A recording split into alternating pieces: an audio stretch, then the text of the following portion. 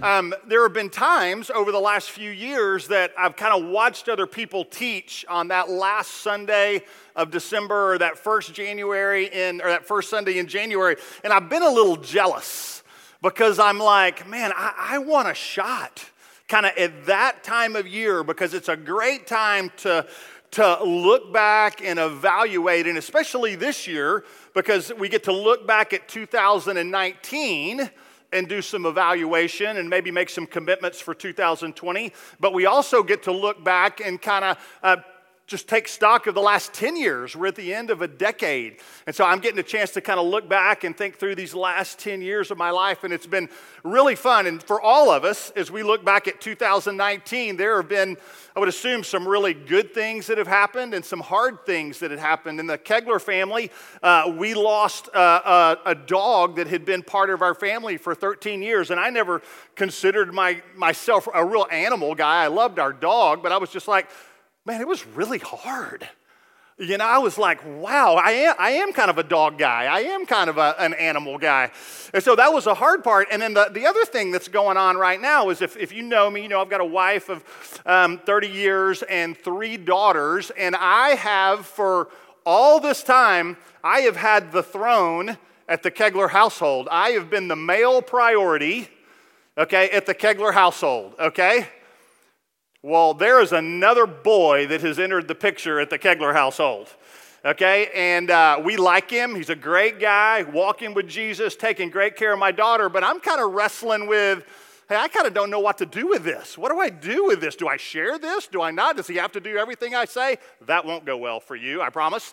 Okay, but just kind of wrestling through that. So we're going to do today, we're going to be a little bit reflective about what are the things that we can do to make our 2020 great, but also how can we make 2020s great, and more importantly, how can we make your eternity great? That's what we're gonna talk about today. And so let me pray for us. Let's ask the Lord to do a great work in our heart. And also, I think it'll be a great day, I hope, in the history of our church, because we apply what God's word says, and it just changes the trajectory of our church. So let's pray together.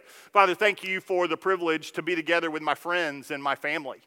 It is a gift to be able to take a Sunday for the next 40 minutes or so and just kind of look at your word and understand how we can apply it in a way that will keep us on mission and that will make our eternity great. And I pray, Lord, that it would transform our church, that my friends, our family here would become ministers of the gospel, Father, in Collin County. That we would disciple the people that you bring to us, that you would draw people to Christ through us, and that we would be changed, and that our community and our county would be changed because of your word and our application of it. And we pray that in Jesus' name. Amen. All right, well, I don't know if you've been paying attention to the news or not, and so over the course of the last year, there have been a couple of guys that I kind of looked up to. Some people would call them celebrity pastors. One in particular that really helped us when we were starting Watermark 20 years ago. But in the last year, these 2 guys that I've looked up to have basically blown it.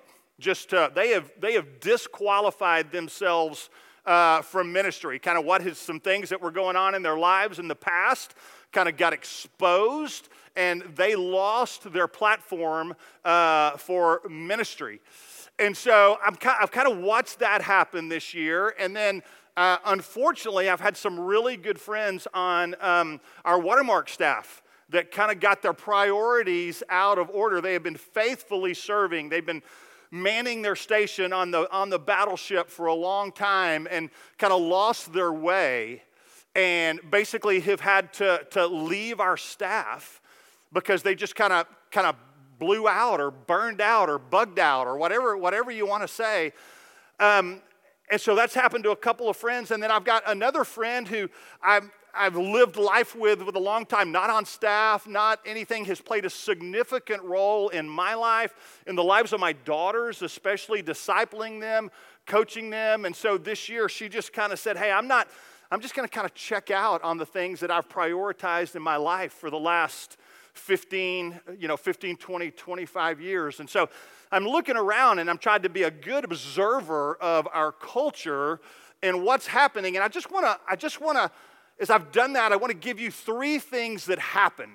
Okay, whenever somebody is in a position of leadership, and just so you know, today's message is not just for pastors, okay, and church staff. It's for everybody, okay? There's nothing magical about the fact that I've got a pastor next to my name. We are all Christ followers wanting to grow in our Christ likeness. And so there were 3 things that I just kind of noticed. One is those folks were all saying, that will never happen to me.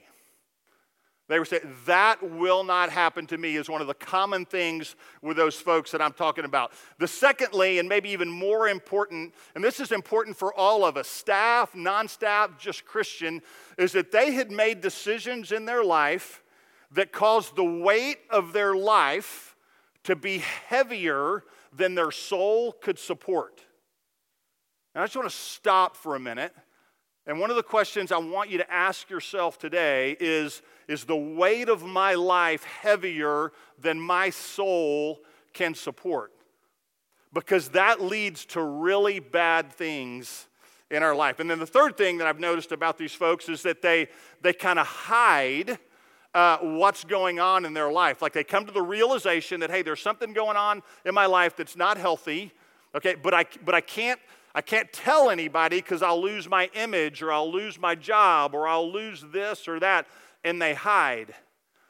And what happens is that the cover-up becomes worse than the actual crime, or the hiding becomes worse than the sin, and the hiding becomes the problem.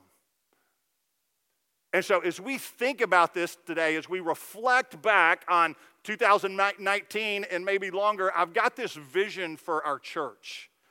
And that vision is that every single one of us that call Watermark Plano home would live in a daily, desperate dependence on the Lord. And I want to flesh that out today. What does it mean to live daily, desperately dependent upon the Lord? And so just think about that. Think about that if everybody in our church who comes here on Sundays or part of our family is every morning, every evening, whatever your time is, they're crying out to the Lord, would you transform me? Would you transform my friends? Would you help me to spend my money differently? Would you help me to do my calendar differently? Would you help me to be on mission differently? I hope every one of us is asking that question here at the end of 2019. God, what would you have me do to be fully devoted in living a daily, desperate life? And so there's an illustration here that I've used lots of times, and it's really helpful. And so you're going to recognize the pictures that I'm about to put up. And so you're going to see sinkholes. Okay, and a sinkhole basically happens in an area where there's a limestone bedrock, and then on top of that, there's a thin layer of topsoil. Okay, and so everything on the surface, okay, looks great. Okay, but what happens is that the rain and the runoff kind of comes across that topsoil and it starts seeping into that limestone, and over the course of time, it erodes, okay, everything that's under that layer of topsoil. And this is what happens. Okay, and just think about that it looked great 5 minutes before this happened. Everything was totally fine, and then look at the destruction. There's another picture we'll show you that obviously a community lives right there. I don't know how deep that thing is, but it does all kinds of damage and all kinds of destruction, even though it looks really, really good on the top layer. And so what I want to do today, I want to just give you kind of 3 points that are going to help us not develop sinkholes in our own lives, and to keep us living in a way that we are daily, desperately dependent upon the Lord. That's what I want to do. I want to go to God's Word, and I want to dive in, and I would love to do that with you. So we're going to look at a listening life. How do we cultivate a life where we're listening to the Lord? How do we cultivate a life where we're examining our own life? And then how do we live a missional life? And I will just tell you, these disciplines have been part of my life for the last 20 or so years, 20 or 25 years. And you need to know I've got issues in my life. I've got habitual sin I'm fighting in my life. I've got all kinds of things. But I'm telling you, I love my life with Christ. I love the mission he's got me on. I love the way that we're fleshing that out together as a church. I love what's going on with my wife and my kids. It is a blast to walk not perfectly with the Lord, but to walk passionately with Jesus. And I just want to invite every single one of you to jump in and just see how you're doing today. Do a check. How am I doing at listening to the Lord and examining my life and then being on mission? So let's jump into the first one. And so you're going to notice as we jump into how to cultivate a listening life that the scripture says has a lot to say about the one in Proverbs 4:23. Okay, it just says, guard your heart above all else, for it determines the course of your life. So it's saying pay attention to your soul, to your heart above everything else, because it determines the direction that we're going. In Psalm 27:4, King David says this. He says, one thing I have asked from the Lord that I shall seek. Catch it? One thing. King David is telling us, one thing I have asked from the Lord that I shall seek, that I may dwell in the house of the Lord all the days of my life. And look at what he's doing. What's the one thing? To behold the beauty of the Lord.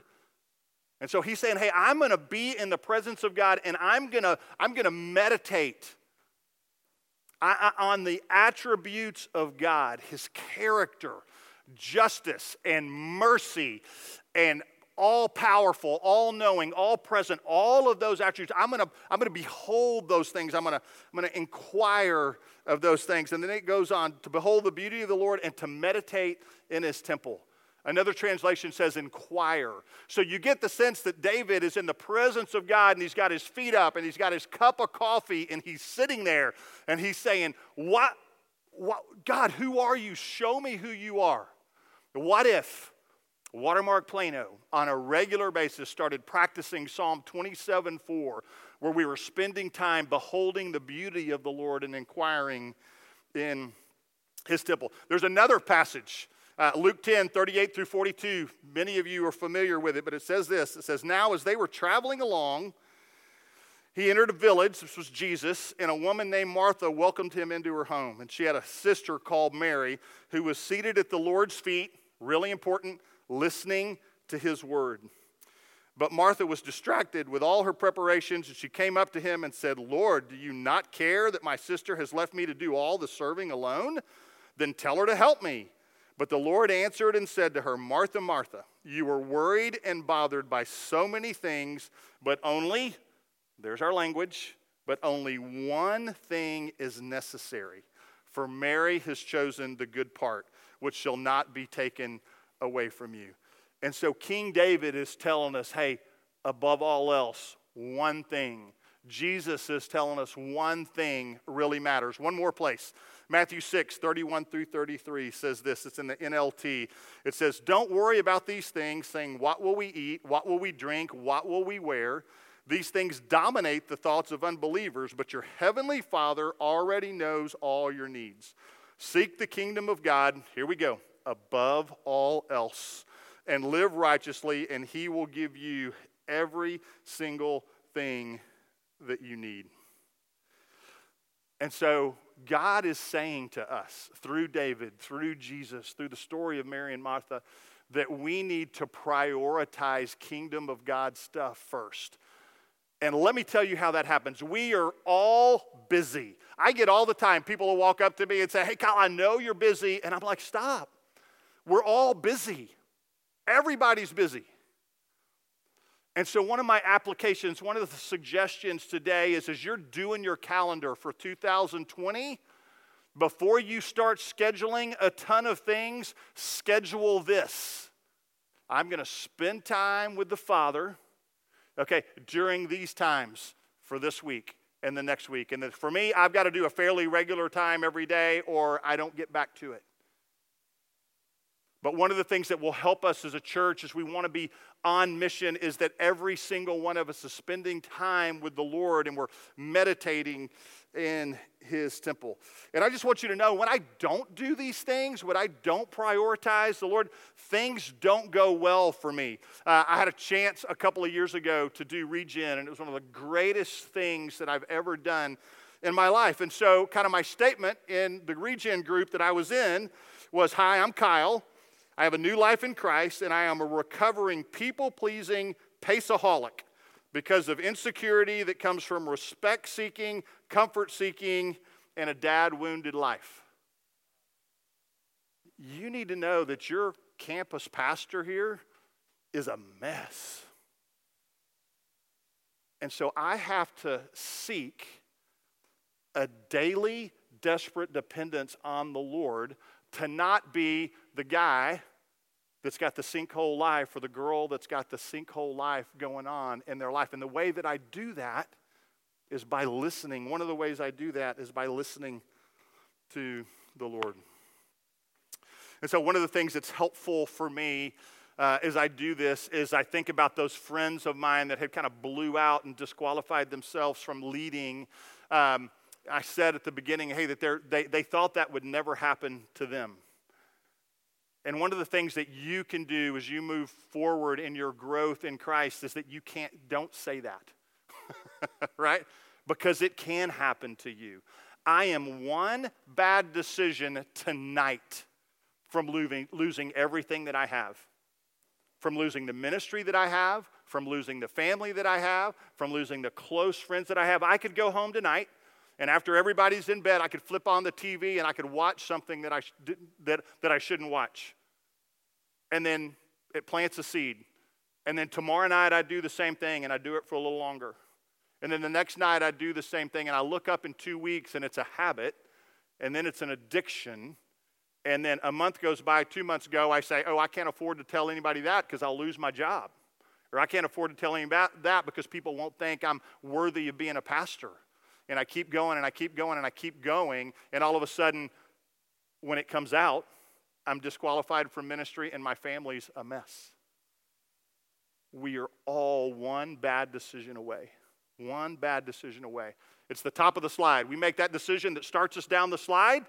And so all I'm telling you is don't live in fear. I'm just telling you, live with a healthy respect that the devil wants to eat you. Right? He wants to devour you, it says in 1 Peter 5:8.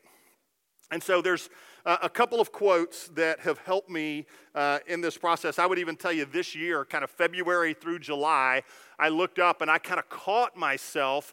That whole paceaholic thing kind of bit me again. I said yes to helping with the Porch North, and Dallas had asked me to do some stuff with the Watermark East folks that are kind of thinking about putting a campus out there, and I had the Plano stuff, and then all of a sudden in the middle of nowhere, I found out I've got to have 2 eye surgeries, which meant I had about 50, over the course of 3 months, I had 15 doctor's appointments, all kinds of other things. I had a season where I couldn't drive, or at least my wife told me I couldn't drive. She made me do a driving test in order to be able to drive again, all kinds of stuff, right? And so all that, I just looked up this summer and I said, hey, this has not been healthy. I have not sought first the kingdom of God. I haven't made those things a priority. And I paid the price from a ministry standpoint, relationally. I was more short. I was stressed. There were all kinds of things. Thankful I had people in my life that just said, hey, Kegler, you are out. This is not good, healthy for you. You need to get back on the path, back on the journey. The second quote, and probably the most profound quote that's impacted my life, is by a guy named E.M. Bounds, and it says this. It says, the men who have most fully illustrated Christ in their character and have most powerfully affected the world for him have been men who spend so much time with God as to make it a notable feature in their lives. To be little with God is to be little for God.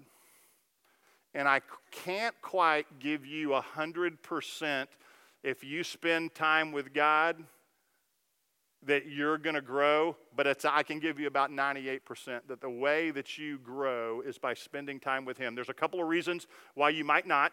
I've known some people in the past that have done everything I've asked them to do as we've been in a discipleship relationship, and they're just struggling, they're not growing. And I always ask a couple of questions when that's the case. One is there any hidden sin in your life? Because that will stunt your growth. And the other one is there any abuse in your background?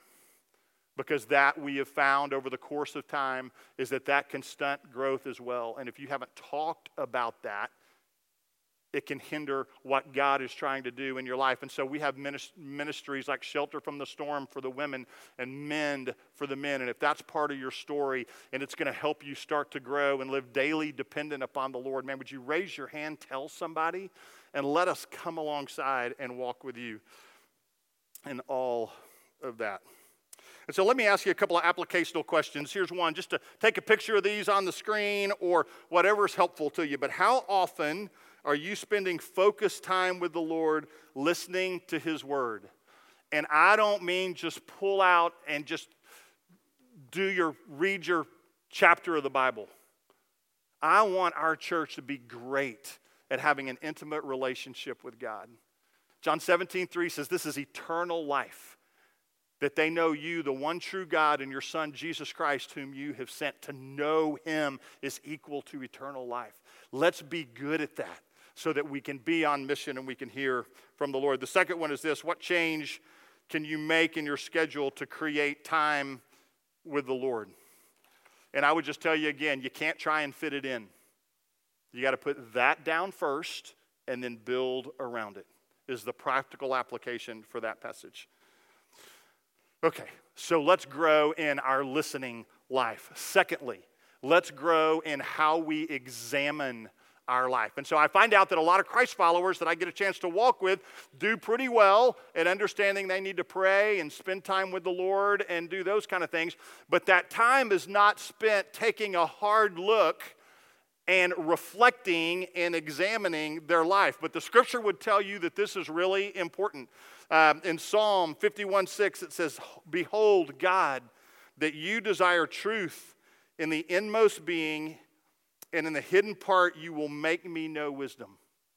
So God is saying to us, hey, in the inner part of our life, in the underground that people don't see, I need you to be honest with me, the Lord is saying. I need you to have integrity and authenticity. And it's why we talk about that so much around this place. Psalm 139:23 and 24 says, "Search me, O God, know my heart. Try me and know my anxious thoughts. See if there be any hurtful way in me, and lead me in the everlasting way." And so the psalmist is just saying, hey, God, here I am. Search my heart. Pry into my life. Show me what you want me to know about my life. But being aware of your sin is not enough, right? We examine our life so that it moves us to confession and repentance. James 5:16 says, "Therefore confess sins to one another, and you may be healed." In Proverbs 28:13 it says, "Whoever conceals their sin does not prosper, but the one who confesses and renounces them finds mercy." And I know there are people in this room right now that are on the verge of a sinkhole moment. There are friends in this place right now that I've been a part of their sinkhole moments, that they have said, hey, Kyle, we have something we need to confess to you. And can I tell you my response when people come and do that?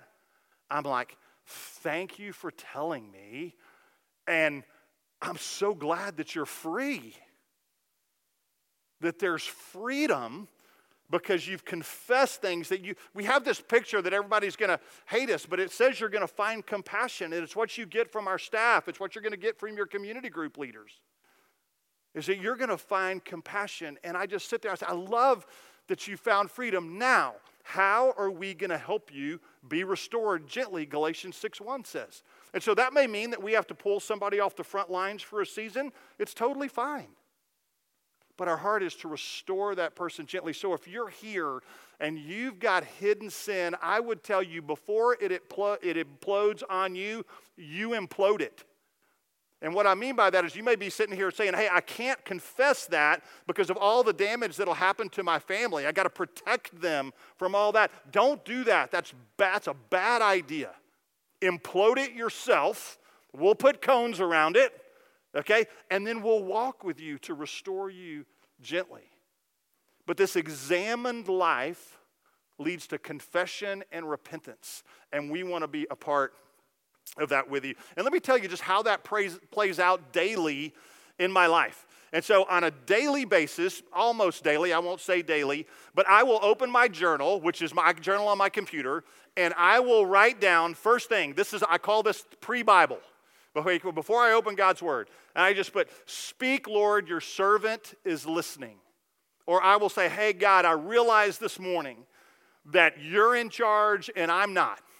Or something like that just reminds me of my relationship to the Lord, okay? And because when I get to God's Word, I want to be dependent. I want to be desperate. I want God's Word to give me life as I go in there. And so I do that, and then I write down prayers and things that are on my heart. So I'll just real quickly bullet point, hey, here are the things that are on my heart today. My daughter is looking for a job. I'll pray for that.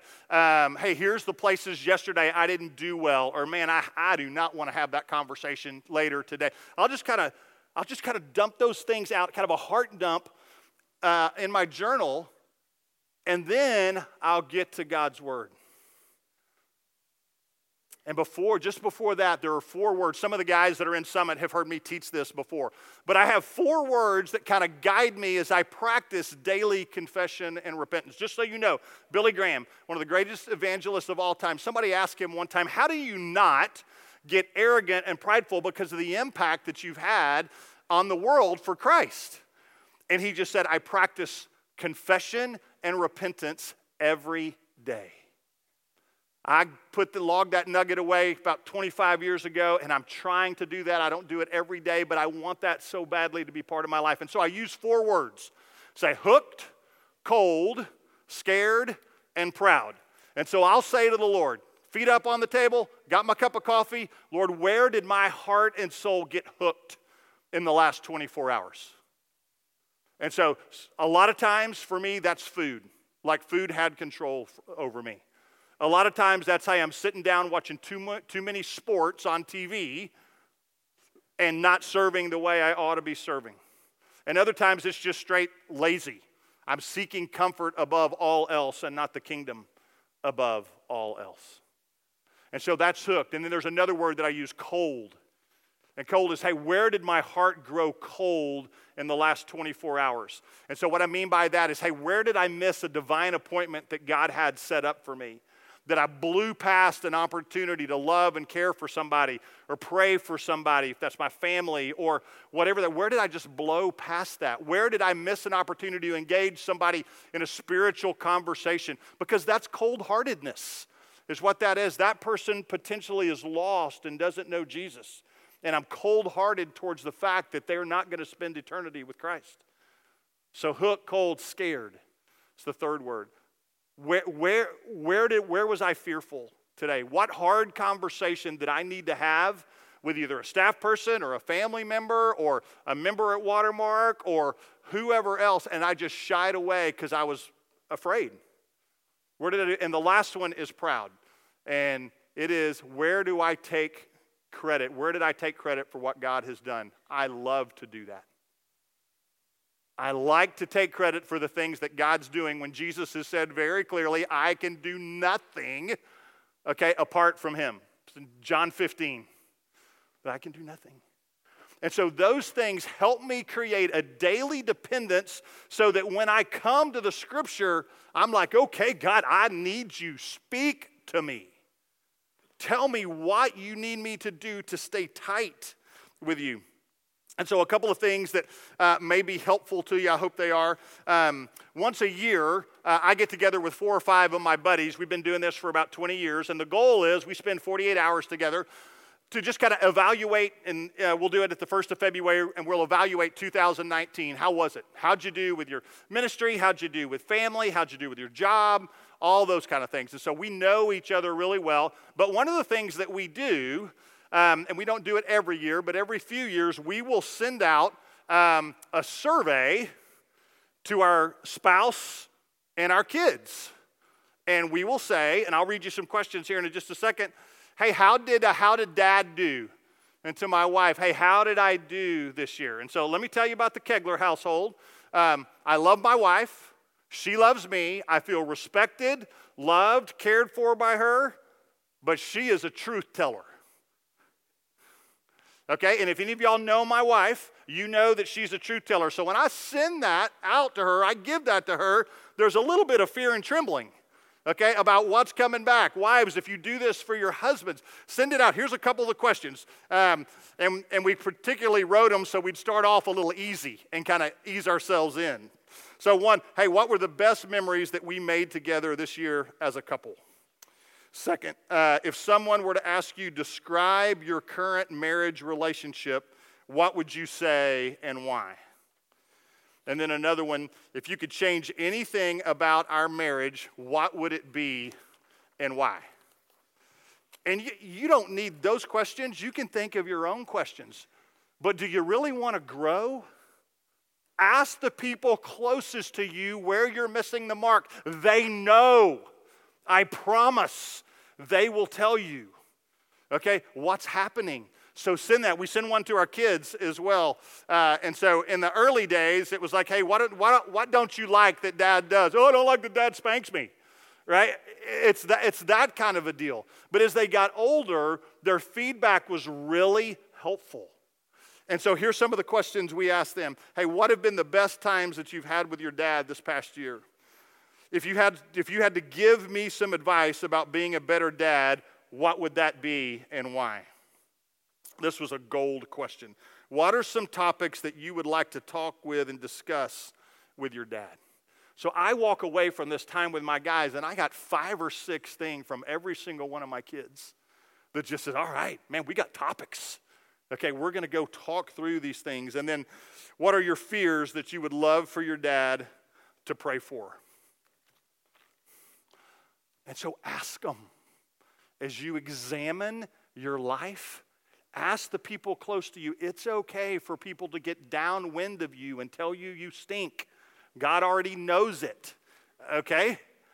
And so invite them in to be a part of that. Another thing that you might do, and I would really encourage you to do this, these next few days, the end of 2019, I would love for you to write a letter from God to you. It's a little weird. I'm writing a letter from God to me. It is so helpful. And again, you've got to be careful. You don't want to put non-biblical things on there. Okay? But do you know what God says to you? I love you. I died for you. You're awesome. I've got a plan and a purpose for your life. Those are the things that ought to be in your letter from God. Let me just read you in 2009 or 10 for this decade. I wrote this couple of sentences here. It says, Dear Kyle, you're on the precipice of the greatest decade of your life. With your kids, your wife, and your ministry. With your kids, you're entering the discerning years where they will need your loving counsel, your strong encouragement, and your firm hand. They will likely live poorly or well with Christ all their lives based on these next 10 years. This is not a word to put pressure on you, but to encourage you that your life mission will never be more evident to them than it is in these years, than they were ever before. And so those were the years when my girls were entering junior high and high school, and they were going to start making decisions about friends they hang out with and how they're going to spend the time and how they're going to spend their money. And I can tell you, man, and this is all glory to God, but because we did these things, we examined our life, we had conversations together, all 3 of my daughters are walking deeply with Jesus. And it's by God's grace. And I know there's some parents out here that have prodigal kids that have been just as diligent as I have with my kids. And I know how painful that is. And I don't know what to tell you about that other than God's got you, God's got your kid, and He's in control and He's good. That's what I can tell you. And so continue to let people give you to give you feedback. And so here's a couple of things that I would tell you is the reason that I talk about these things is we talk about listening to God. So that's the first step today is, hey, we want to grow in our ability to listen. And so what happens, we grow in our knowledge of God's attributes and who he is. The second part is the examination, and we start to realize just how depraved we are, how fallen we are. That's what the examination does. That's what the confession and repentance does, is it helps us understand our fallenness. And so watch what happens on this chart, okay, as you grow in this, the knowledge of who God is and how he operates in the universe, and then you grow in your understanding of your sinfulness and your depravity. Look what happens to the cross. It gets bigger and bigger and bigger. Okay, and your ministry gets more effective and more effective and more effective, and your knowledge and your wisdom that comes from the Spirit of God gets more and more. And God starts giving you, if you're faithful in little, God says that he'll put you in charge of much. And that's what happens. As you do these things, your ministry gets better and better. So a couple of application questions for you on this. Are there any areas of disobedience in your life right now? Is there anything that you're hiding that's going to be a sinkhole in the next week, month, year? Please bring it into the light. Let us walk with you. Let us help you. Secondly, is confession and repentance part of your daily rhythm? Because if it's not, I would tell you that there's some room for you to take ground in understanding that you don't have it all together. Neither does your campus pastor. That we are desperate for God, and it's why we need him every day. The third thing, and I'll close with this, is just the third thing is we want to live a missional life. We want to be on mission. And so John 4:34-38 says this. It says, Jesus said to them, my food is to do the will of him who sent me and to accomplish his work. Man, I wish I could say that. Do you not say there are yet 4 months and then comes the harvest? Behold, this is Jesus talking, I say to you, and this is the first application point in this passage right here. Behold, first I say to you, lift up your eyes and look on the fields. Jesus is saying, pay attention to what's going on around you in the world. Pay attention. Those fields are white for harvest. Already he who reaps is receiving wages and is gathering fruit for life eternal, so that he who sows and he who reaps may rejoice together. And so a couple of things. Number one is that the harvest is plentiful. Jesus is saying, look up. The fields are white for harvest. The harvest time is brief. We don't know how much time we have to be in the harvesting business. The harvesting time is now, and it's always going to be there for us. So the point of this is that Jesus is telling us that we have to live on mission 24/7. Look, there are times when we need to rest. It's biblical. It's called Sabbath. When we need to take healthy rest, we need to take time away. But even that is missional and being on mission. There's a difference between healthy rest and Sabbath rest. There's a difference between leisure and Sabbath. And so you ought to think about those things. Hey, am I too much here? It's one of the questions I have to ask myself. Am I being lazy? Too much comfort? Too much seeking exactly what I want? And so we need to be on mission all the time. And so let me just tell you you may be here and I've talked about this, and some of this is just kind of flying over your head. Let me just tell you how to start. You may be here, first of all, and you may not even know if you have a relationship with Christ. And I would just tell you, today's your day, right? If you don't have a relationship with Christ, we would like nothing more than to help you understand what that is. We're not going to manipulate that or force that. We love you asking questions. You can ask whatever question you want. We love it. We love the journey with you. But if you don't have a relationship with Christ, we would love to walk through that with you. Second thing is you need to just confess. If you haven't been on mission, if you just kind of coasted through your Christian walk, or you've coasted through 2019 or this last month, just confess. It's a confession seems like it's got this big, huge word, and it's just like, just confess. And just say, hey, God, I've missed it here. Help me get back on the track. The great news, God's forgiven you when you say that.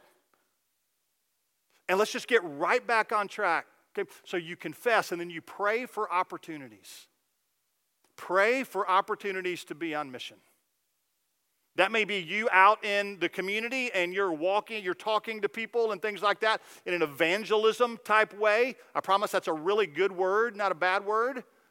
Okay, engaging people in spiritual conversations. I would just tell you, the last couple of months, just by God's grace, I've had a chance to pray the prayer of salvation with a couple of folks who just put a stake in the ground and said, hey, I recognize that I've lived a sinful life, and now I want to live life with Christ. And whenever people say to me all the time, hey, I led that person to Christ, it drives me crazy. I know what they mean. Okay, but do you know, in the couple of folks in the last month or 6 weeks or whatever, that I've had a chance just to be here at the right time to pray that prayer with them, do you know how many hundreds of people have been a part of God's mosaic in their life? Hundreds have had conversations, have loved them, have cared for them, have corrected them. And so finally the Lord brings them to a place of, okay, man, this God thing is real and I need this. Way to go. That passage we just looked at just says that, hey, reaping and sowing are of equal value. And so there are so many of you, okay, that are out sharing your faith, and we all need to be sharing our faith. There's also a bunch of you that as you share your faith in the community, you're serving in our children's and student ministry. Do you know how much sowing is happening in our children's ministry and our student ministry? It's unbelievable. That's just as valuable as the folks who are reaping and harvesting. Way to go. Don't grow weary in doing good. Keep sowing wherever God's got you. If you don't know where God's got you, let us help you. But we have to be on mission because it helps us in that desperate daily dependence. Because we get out there, and I had a conversation a couple of weeks ago, right? Do you have a faith? And a guy asked me a question, and I'm kind of, I just kind of fell all over myself. And I went back, I just said, oh God, I missed it. I'm so sorry. Give me another chance, or bring somebody else into that guy's life.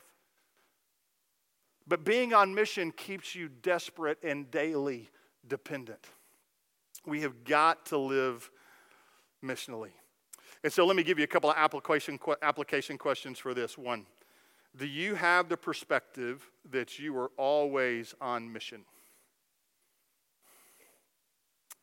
And secondly, are you consistently looking for opportunities to share the gospel and serve others? Are you looking for opportunities? Do you know, listen, I'm scared too. Okay, but I get that little voice, that little prompting in my, hey, this is an opportunity. I'm looking for them. God, give me the courage to do that. And the greatest piece of advice I ever got, my staff knows this like crazy, on evangelism. Whenever there's an opportunity and you felt God prompt you to have a conversation, okay, and you hear all, hey, I don't know what I would say, or I'm not trained, or it's weird or awkward or whatever. Here's the greatest piece of teaching I ever got. Just say something. Give the Lord an opportunity to work. Do you know how many times you make somebody angry? It's very rare. Now, people may be disinterested, not care, but most of the time people want to engage in that conversation. And can we grow in that, Watermark Plano? Can we be people who are engaging left and right? And so I want to close with this. I told you at the beginning that the reason I wanted to do this is because I have this picture of Watermark Plano living desperate, daily dependent. And I mean, we're praying and we're seeking God's best for our life and for our church and for our mission, and that is true. But there's another reason I wanted to teach this today, and it's in 1 Corinthians 3, 11 through 15. And it says this. It says, for no man can lay a foundation other than the one which is laid, which is Jesus Christ. Now, if any man builds on the foundation with gold, silver, precious stones, wood, hay, straw, each man's work will become evident, for the day will show it, because it is to be revealed with fire. And the fire itself will test the quality of each man's work. If any man's work which he has built on it remains, he will receive a reward. If any man's work is burned up, he will suffer loss, but he himself will be saved, yet so as through fire. Let me tell you what that means. If you're a Christ follower, you have laid a foundation that is going to guarantee that you're going to live eternity with Christ. That last statement says for those people who have a relationship with Christ, but don't build the right things on that foundation, are going to get in, but they're going to smell like smoke. Okay? The reason I wanted to teach this message today is because I want your eternity to be great. I'm probably going to beat all of y'all there, right? I don't know when that's going to happen, okay? But whenever we are judged, and Christ followers are judged based on their works, I hope I'm there. And I hope I'm cheering, and I hope your foundation is stacked as high as the Empire State Building. And I care about that. I want your eternity to be great. I prayed that for my girls all these years. I've just said, God, it may be hard things for them now, but would you do whatever it takes to make their eternity great? And do you think hard things have shaped my daughters? Absolutely. Disease, broken bones, you pick it, has shaped our family. But you know what? I trust that it's going to be great for my daughters and what's going to happen in their kingdom. So I don't know how many of y'all are here that are close to a sinkhole. We want to help you. We want to serve you. And there's a lot of people here I know I have a relationship with that I know that you are living desperately, daily dependent, and it blesses me. And I love being on mission with you, doing this with you. Let's keep going. Let's pray together. Father, thank you for the privilege to open your word, to reflect back, to examine our hearts. Father, and we just tell you as broken men, women, and kids that we want to live desperately. We want to build our trust in your goodness and in your power. We want to trust your goodness even in the midst of really hard things. Father, I pray that as we leave today, that the scripture would come alive, that we would take time in these next few days before the new year starts. It's just a good time to reflect. That we would kick our feet up and we would say, God, speak to me. Show me how I can change so that I'm more like you and that I'm more more involved in advancing your kingdom. And so, Lord, we're grateful for how you lead us, love us, care for us. And Father, we want to sing in response. In Jesus' name we pray. Amen.